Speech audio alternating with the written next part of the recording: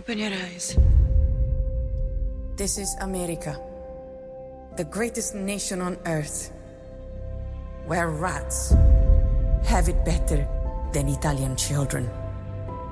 If we are to build an empire of hope, we must first conquer New York. Our New York is being threatened by a wave of brown-skin filth. They just keep coming. We ought to ship them all back. We have to show America we are all people of dignity. I want to build an orphanage. Be careful. This place will eat you alive. Even the Pope cannot protect you from what may come.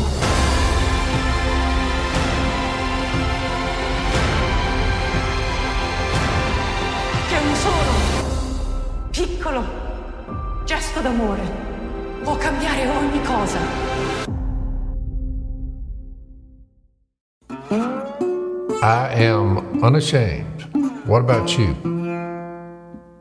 So we are officially in October now. Is it October? It's October.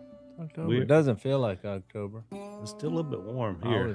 I was thinking August, maybe late July. But you've been on the inside, lounging back on your couch, reminiscing about how much money I made on the stock market. Negative. If you continue at that particular lifestyle, you won't know what month it is. Yeah, Jay's is always a month or two behind. When fall gets here, you are unaware of it because fall to you means that you invested in the wrong company. I was actually recreating the moment. Spring is spring forth and get rich. I was actually recreating the moment in Jeremiah Johnson. I thought we were playing that game this morning, but I see that we're not. We're getting personal.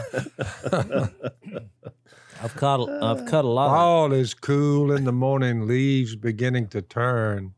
The opposite of spring when the creation bursts forth. Now, the leaves are beginning to turn yellow and orange and red, and you could just go out in the middle of it, which you don't do here lately. You've been watching the computer market up and down. I'm watching the leaves fall. The leaves come and they begin to fall, and I'm saying, man, are we in October yet? And somebody finally says, "Yep, it is October." I'm like, yesterday, ducks are on the move. I saw about that wad of woodies you scared up during teal season. I saw them come out of there day before yesterday. I'd say about 250 strong now. Mm-hmm. Few ducks mixed in with them, few teal, but mainly woodies. If you keep scaring them off, they may leave. I'm 300, 400 yards away, looking way down there. Just checking. I'm brushing the pipeline floater with no help from you, my son. Well, I was in Ohio. I think I'm sensing a October, Jace. Remember, blind brushing month. I said I was in Ohio. I was actually in Missouri this weekend. Well, they're close, Jace. And they're in the same country. When I got back from, I know why I said Ohio, because this was the second most interesting event I had of the year. Yeah, the first one was when the you rode Amish. down the tractor, yeah. Well, and look, Melvin, he sent me a letter from the tractor ride from the Amish people, and I think it must have taken him 3 months to write this letter. It was that long. It was hilarious. I've never laughed so hard at a letter. And he showed me all the work he does. I mean, look, the guy's a talented guy. So I got a. What line of work is he in? Woodworking. They actually help build the Ark display. Yeah. Oh yeah, he was in on that. Really? Oh yeah. Yeah. So that thing is incredible. I mean, it will take your breath away when you first see it. That's how big it is. I should have brought that and read some excerpts in it. Well, it was a really funny letter because he got a kick out of my opening line, which is because Amish people, for the most part, don't use electricity nor do they watch TV. But when I stood up in front of that crowd, I could tell they knew who I was. Yep. So my opening line was, somebody is breaking the rules around here. Because if you know who I am. Did they laugh or groan? They laughed. Good move. So then I thought, yep. So he put in there, he said, yeah, just so you know, you were right about watching the TV. He said, what I would do is go rent a hotel room so I could watch your show. I thought, now that's being a fan. When you're renting, because you think of all the mischief going on why people temporarily rent a hotel room. By the hour. So let me get this straight. To watch Ducktails. You're going to go rent a hotel room and go in and watch our show? In secret. Yeah. That's fun. But I think, you know what? Okay. So I had no plans to talk about that. But I was in Missouri, and the reason it was second most interesting, Missouri. This was the man camp. Well, a lot of these things I go to, they'll call it something like that, and then you go and you're in the middle of town. And I've heard man cave. This is not knowing what they're talking about, but I've just heard that, but I've never heard man camp. Yeah, they kind of challenged my manhood a little bit, just like with Texans. Like, what is it? Bring the women with you because they'll be. Well, they said no women, but when I got up, I looked around and I thought, there's about 4 or 5 women here that didn't get the memo, or we're dealing with some kind of midlife crisis here. With our culture, you never know. But so there was mostly men, and but it was out in a field. They had a tent, tents everywhere, and then we were like in a amphitheater tent. They had all their tents around this big tent. So we're out in the woods, in a field. Was there kind of in town? Was there a fire, beds of fire ants every 20 feet? Oh no, but they had fires. They had fires. I didn't notice any ants. Was it cold? No, but it wasn't like here. But it was. I would say it was warm. Well, So what was the purpose of the men gathering there? Well, I'll tell you this: the guy that picked me up. If they brought you into it, kind of as the lead singer, if it had been a hillbilly concert, rock concert, but they brought you in, why? Well, I didn't know, and but I only have one message, so.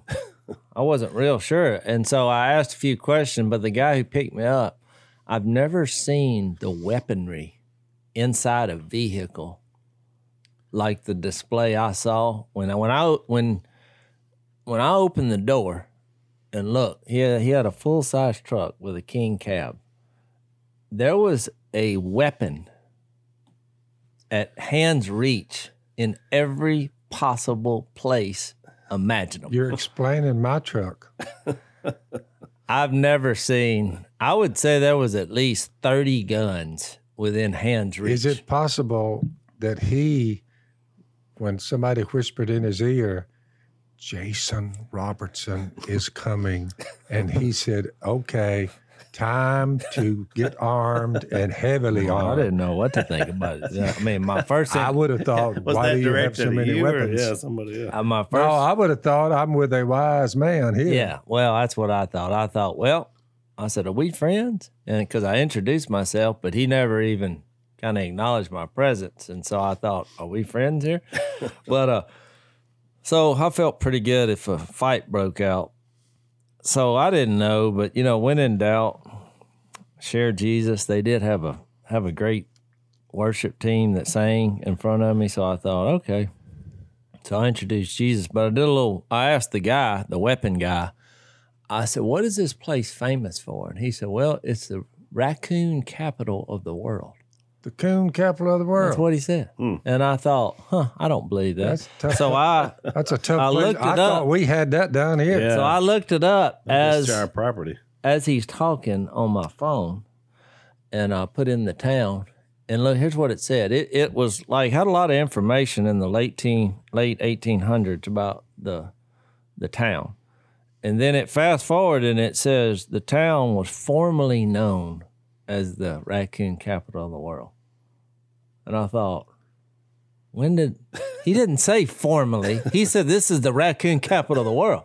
But they've killed all the raccoons. The social. What an accolade for a town, boy. So I'm not sure if this is fake news, but somebody put in there, because, these Wikipedias and all, that's just somebody putting that in there. They put the word formerly, which made me think of that guy, Prince. Remember, he was Prince, and then he was the artist formerly known as Prince. Yep. Yeah. Or so I didn't know if it was a transition. So then I looked at what else had happened in that town, and look, since that late 1800s, the only thing they had in there was they got a Sonic drive-in in 2017, and in this current year, someone stole a purple dinosaur from the kids' playground that turned into a community search, and they all banded together looking for the purple dinosaur. When I brought up the purple dinosaur in the speech, the place came down.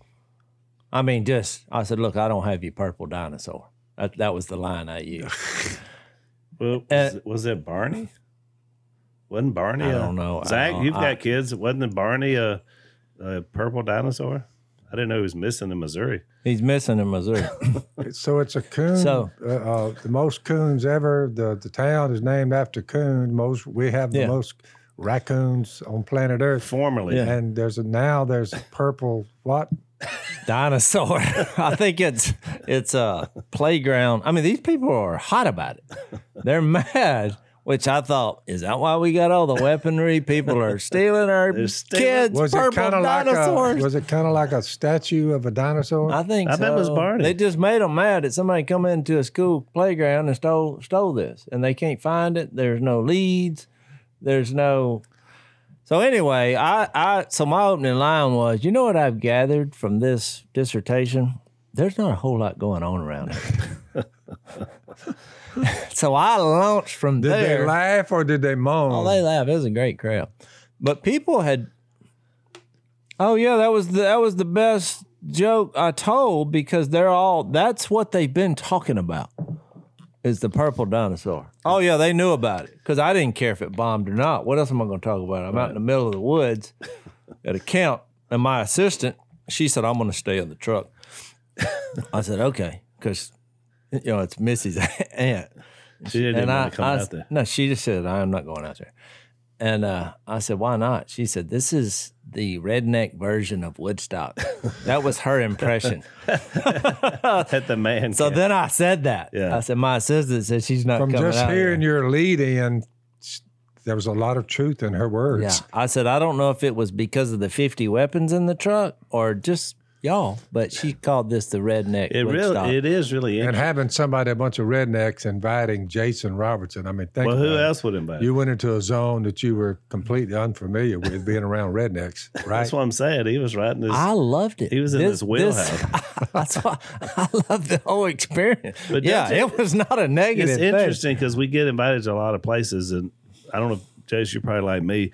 I don't really always kind of like, I try to look into it as I'm going, like Jace did, so I can kind of connect at a local level.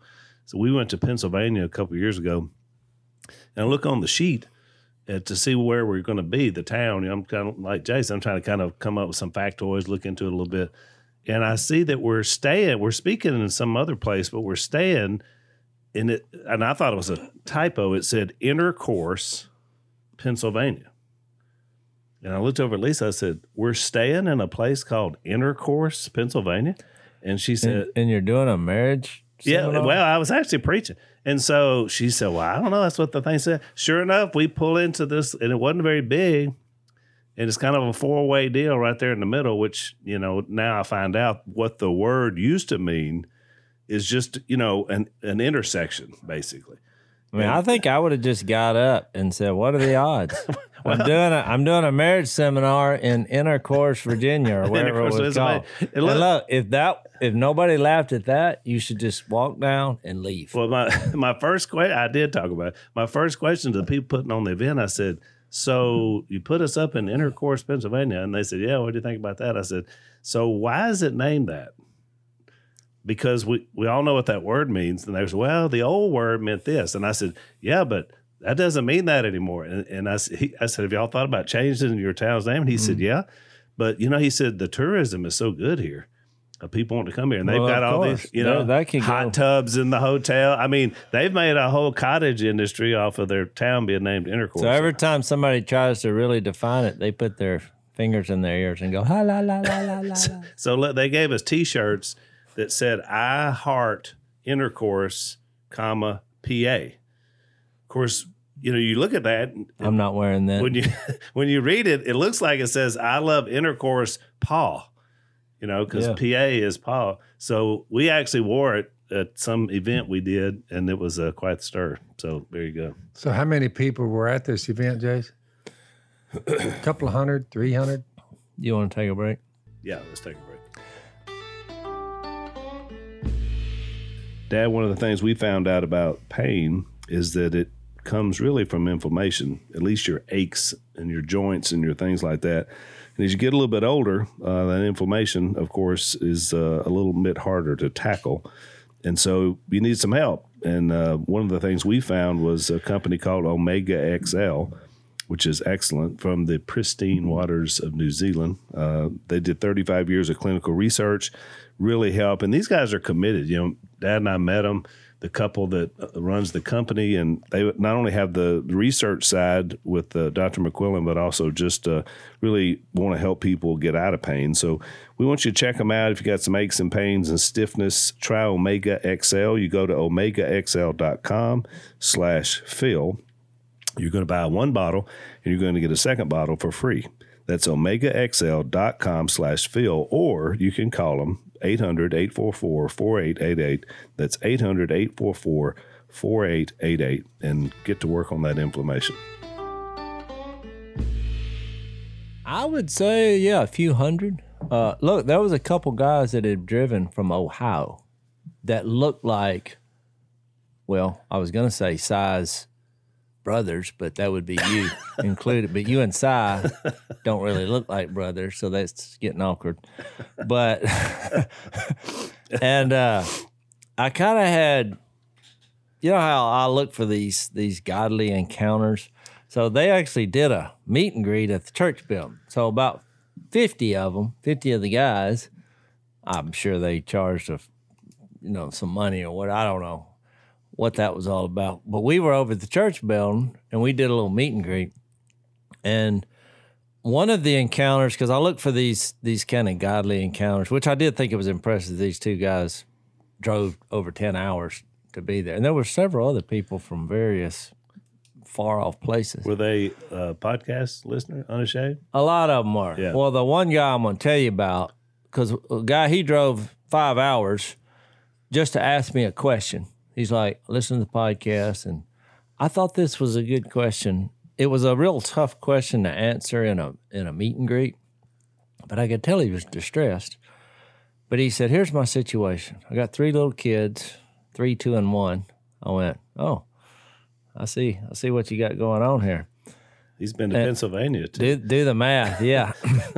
And he said, but my wife, he said, before she came to Jesus, she was in a rough lifestyle. He said, and she looks rough. She got tattoos everywhere. And but the churches that she was involved in when she was a kid were all, and he was trying to find the word, and I said legalistic. He's like, well, it was like real rule oriented and kind of mean spirited. And I was like, oh yeah, I get it.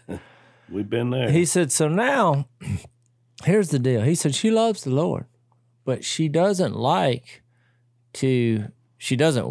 to go to church. She just doesn't want to go.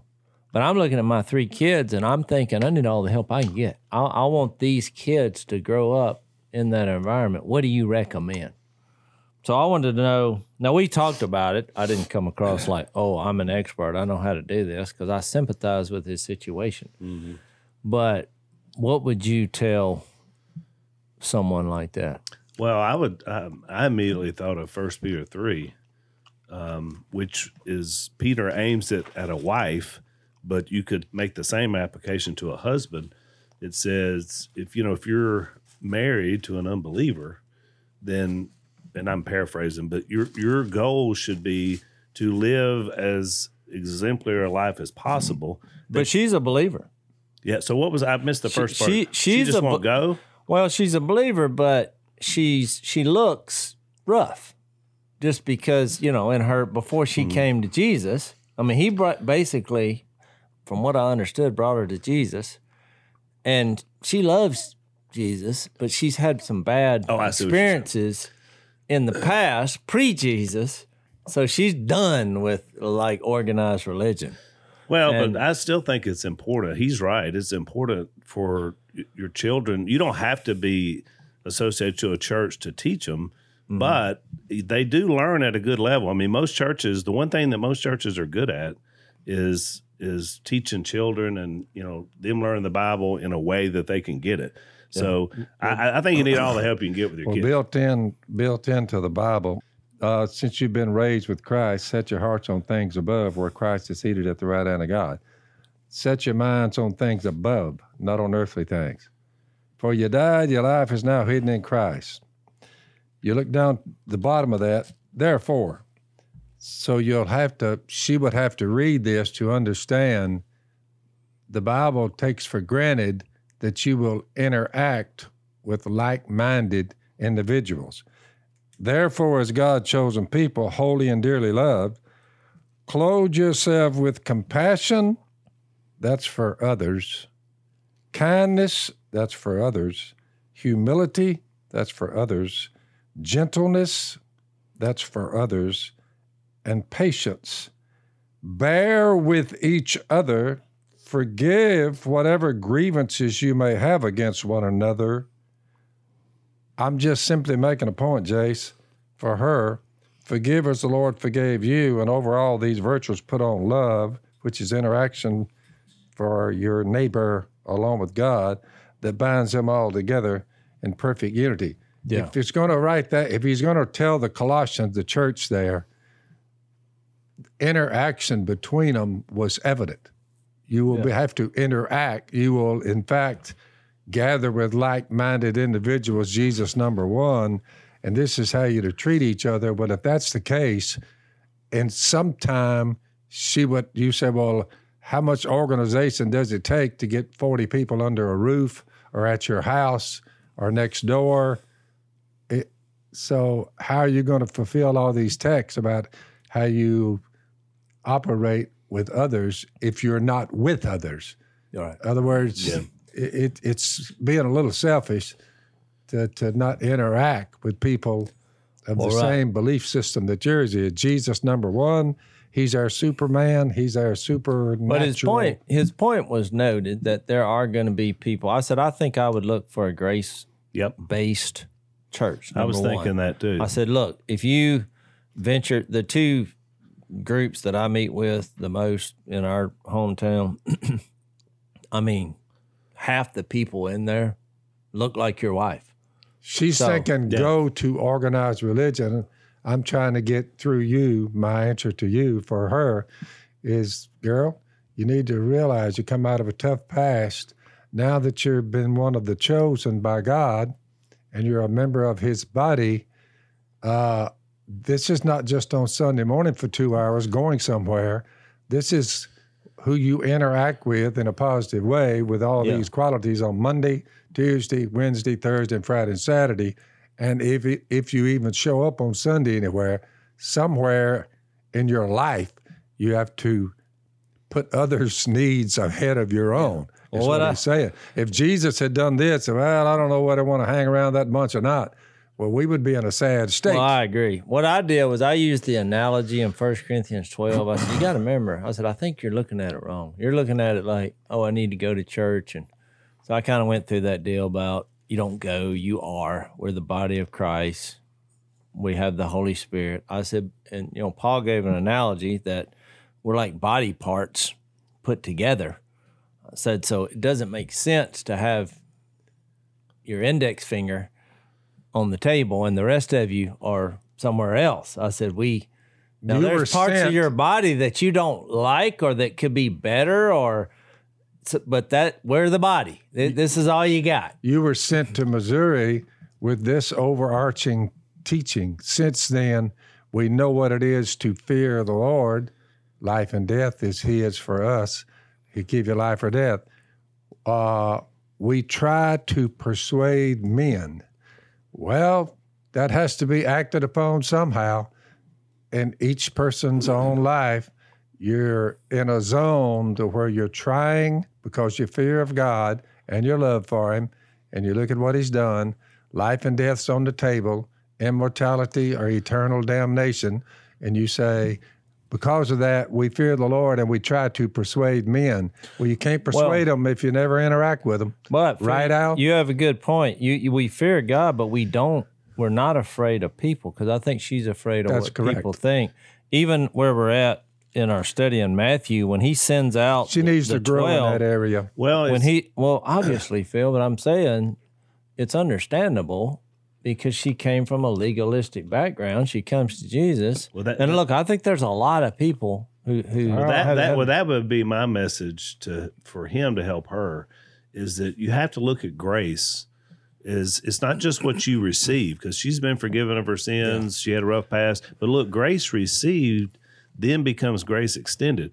And that includes to legalistic background, to churches. I mean, I went to Jace, we were part of some places that were pretty legalistic, but I don't hold that against them. I mean, like, I still learned some good things from those experiences. It wasn't great. I wouldn't want to repeat that myself, but you have to extend grace both ways. If you're going to receive it, you need to be able to offer it. So that's what I would challenge for her. That'd be 2 Corinthians 5 and 6. She needs to read that. Hang on, Zach. Hang on, Zach. Yeah, let's take a break.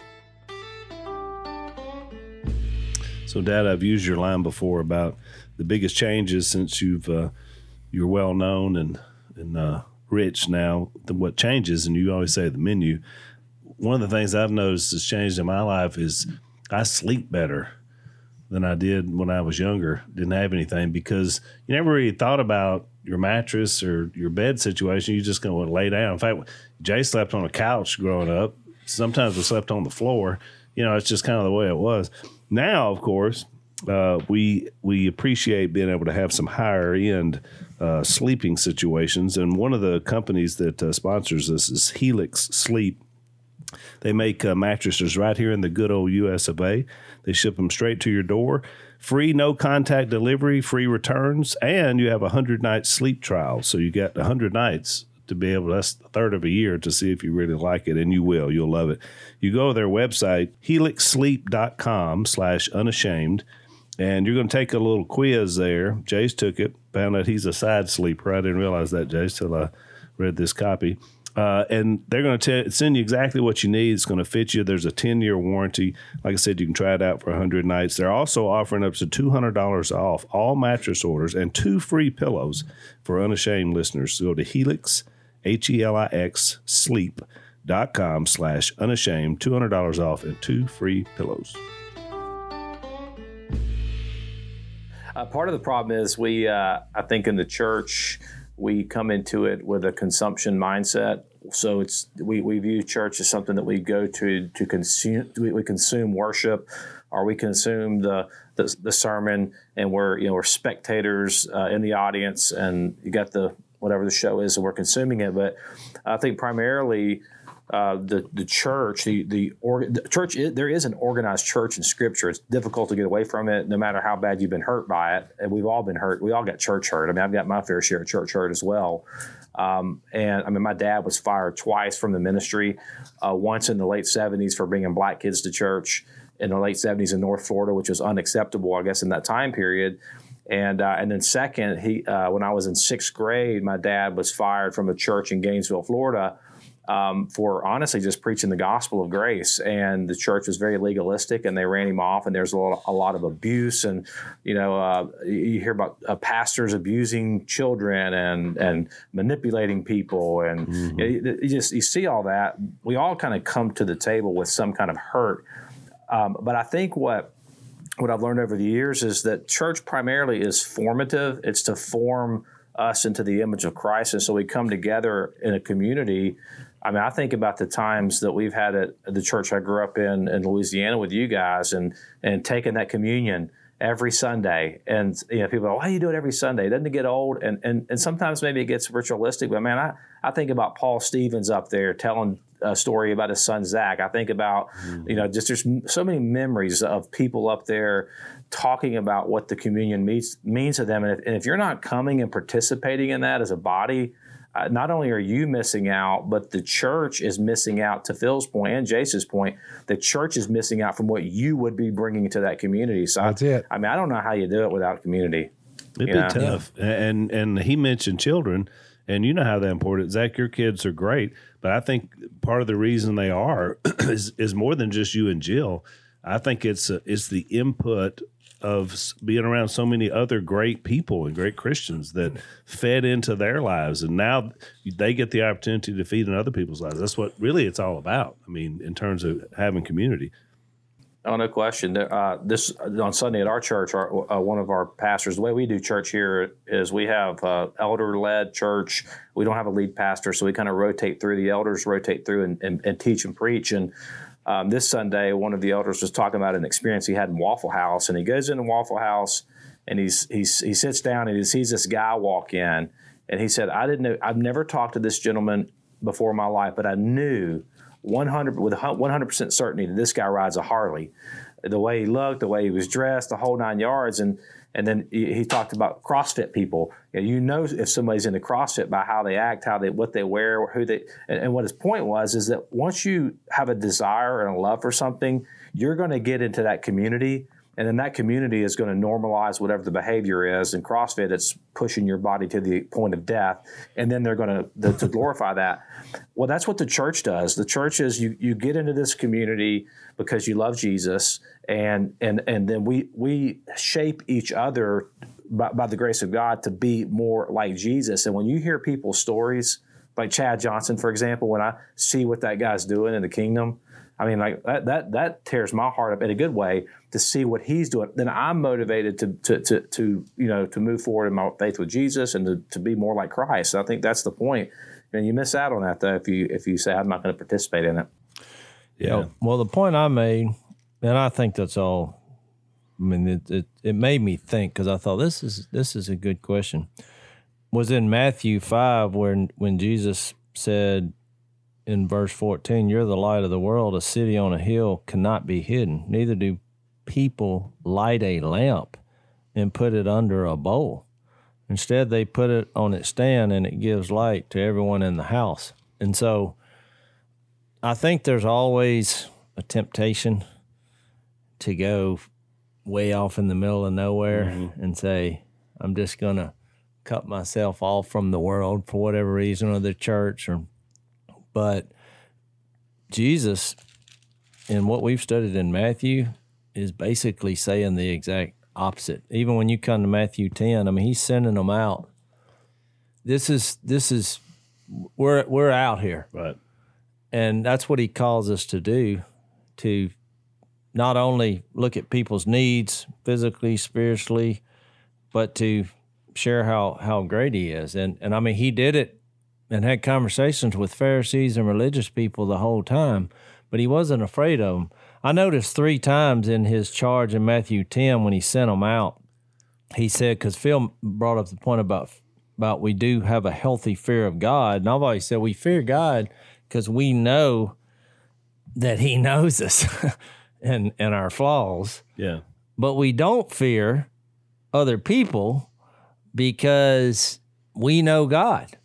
We know that he's gracious and loving and righteous, and I think that's a good way to look at it. I think that, the number one phrase in the Bible is don't be afraid, but like number 5 is fear God. So people are confused by that. But I just noticed in Matthew 10, 26 to 31, 3 times he says, don't be afraid of them. There's nothing concealed. This is verse 26 of 10, that will not be disclosed, or hidden that will not be made known. So he knows everything that's ever happened and that will happen, and it'll all be revealed. What I tell you in the dark, speak in the daylight. What is whispered in your ear, proclaim from the roofs, which I'm saying is the exact opposite of I'm going to go home and not move. Do not be afraid. There's the phrase again of those who kill the body but cannot kill the soul. Rather be afraid of the one who can destroy both soul and body in hell. And then he gets into this, what you're worth. He says, suppose 2 sparrows are sold, yet not one of them will fall to the ground apart from the will of your Father. And even the very hairs of your head are all numbered. And so then he says it again. So don't be afraid. You are worth more than many sparrows.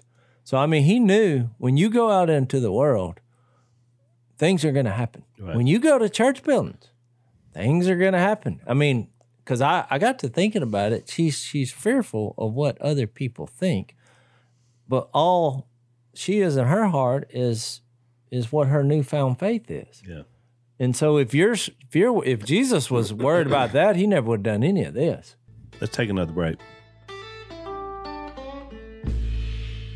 So one of our new sponsors I'm excited about is a company called Dwell, and it's based on the Psalms. Let the Word of God dwell in your heart, which I think that's pretty good, Dad. They built a whole app with the idea of being able to listen to the Scriptures and interact with the Scriptures, I think, which is a really cool idea. You know, we're kind of dinosaurs because we still like our Bibles laid in front of us, and I still like turning the page, but most people get their Bible now on their phone, you know, and so when I'm preaching to people, I hear very few pages turn. It's everybody, they got their phone out, you know, and that's where they get the Scripture out. So that's, Dad, you talk about bad things on the internet. That's one good thing. Yeah. Is that you can get the Word of God right there in your pocket. And so that's what these guys do. They've got an app, and so you have a read-along experience, which is really cool. It allows the Word of God to literally dwell in you. So if you want to get started with these guys at Dwell, go to dwellapp.io/unashamed. That's dwellapp.io/unashamed. You're going to get 10% off a yearly subscription, or you can get 33% off Dwell for life. That means 33% off saves you $50, which is really good. So it's dwellapp.io/unashamed to commit to Scripture for the rest of your year or the rest of your life.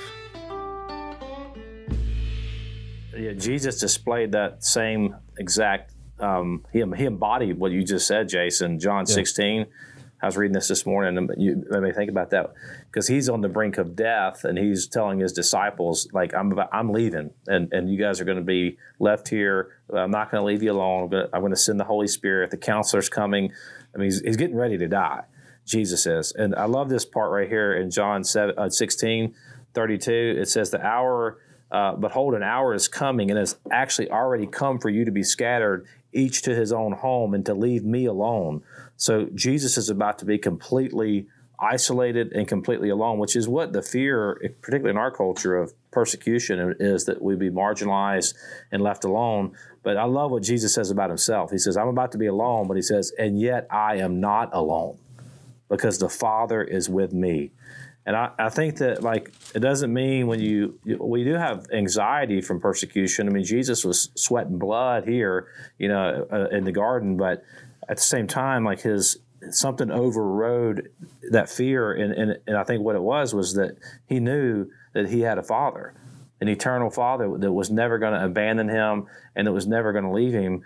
And it was in that holy triune relationship, this unadulterated love that Jesus found.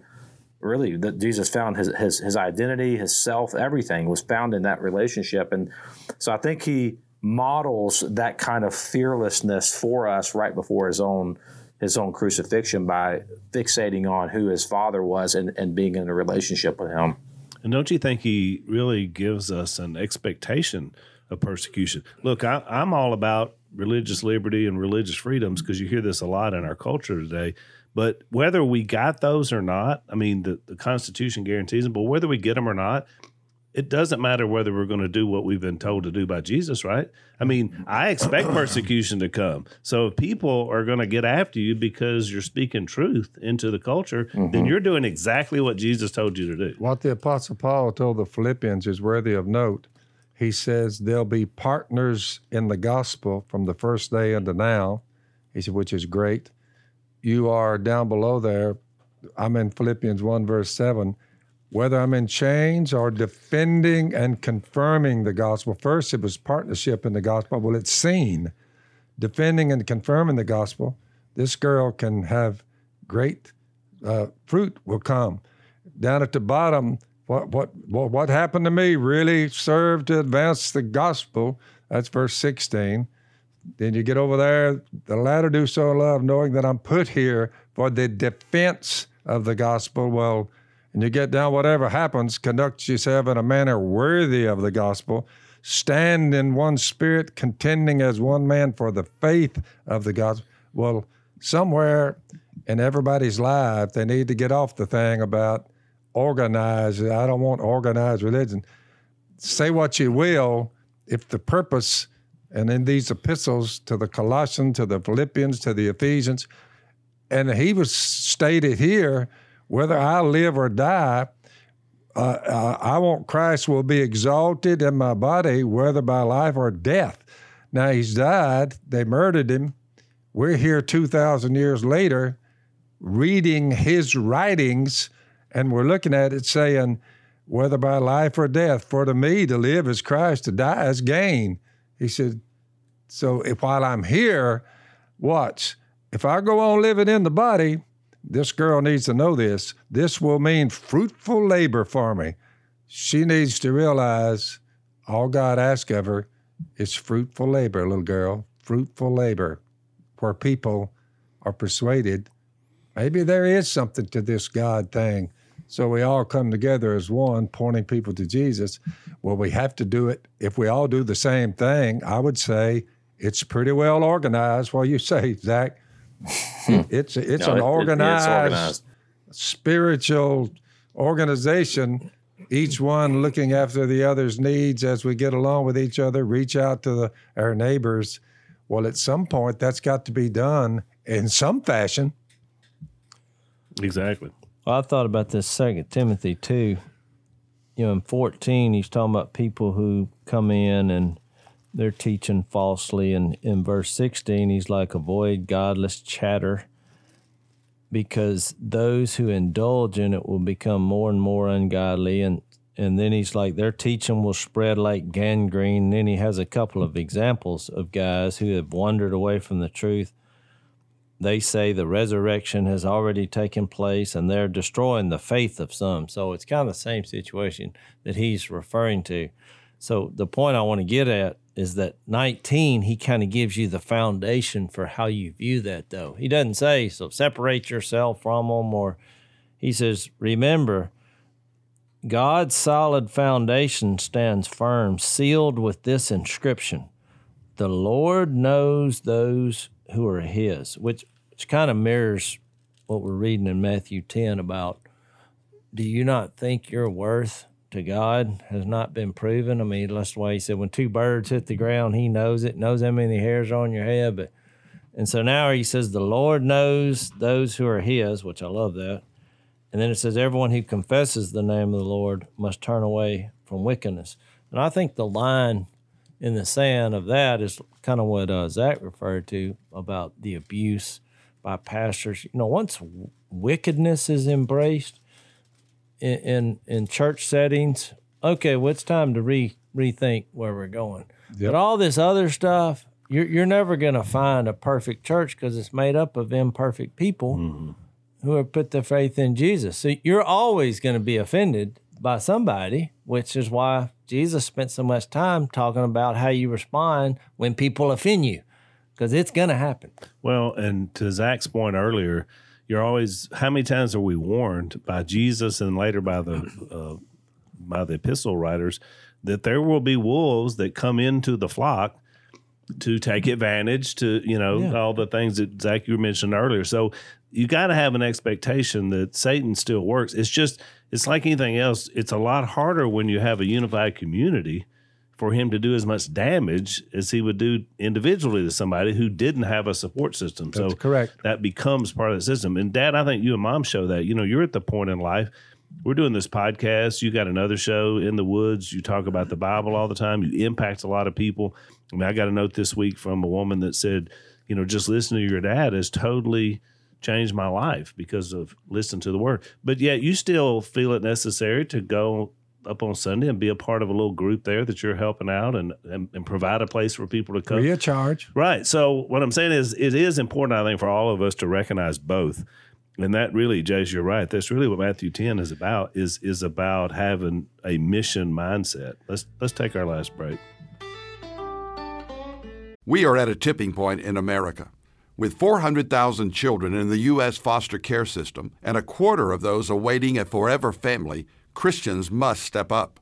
This is Jack Graham, Senior Pastor at Prestonwood Baptist Church, inviting you to Chosen, a summit addressing these urgent needs on Saturday, April 13th.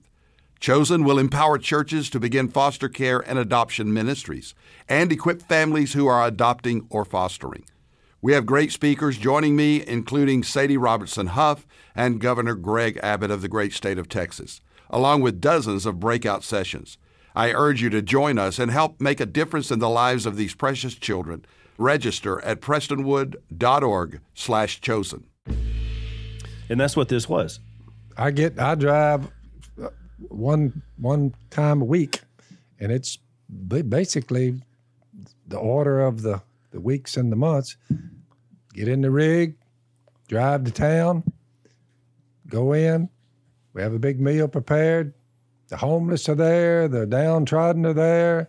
Different ones from all over the United States are in there. I'm there just to help them, reach out to them, let them know I love them. Glad y'all are here. If I don't interact with them somehow, and a lot of them are converted because they said, I need to get on track. We talk about it. They're dealing with their sin. I'm just there to help. There's no money changing hands. There's no plate being passed. We're just doing it and trying to help out our fellow man. It's got to be done somehow. The world's in a mess, that's for sure. Yeah, I would say this: no matter how big your global ministry is, nothing can take the place of the local church.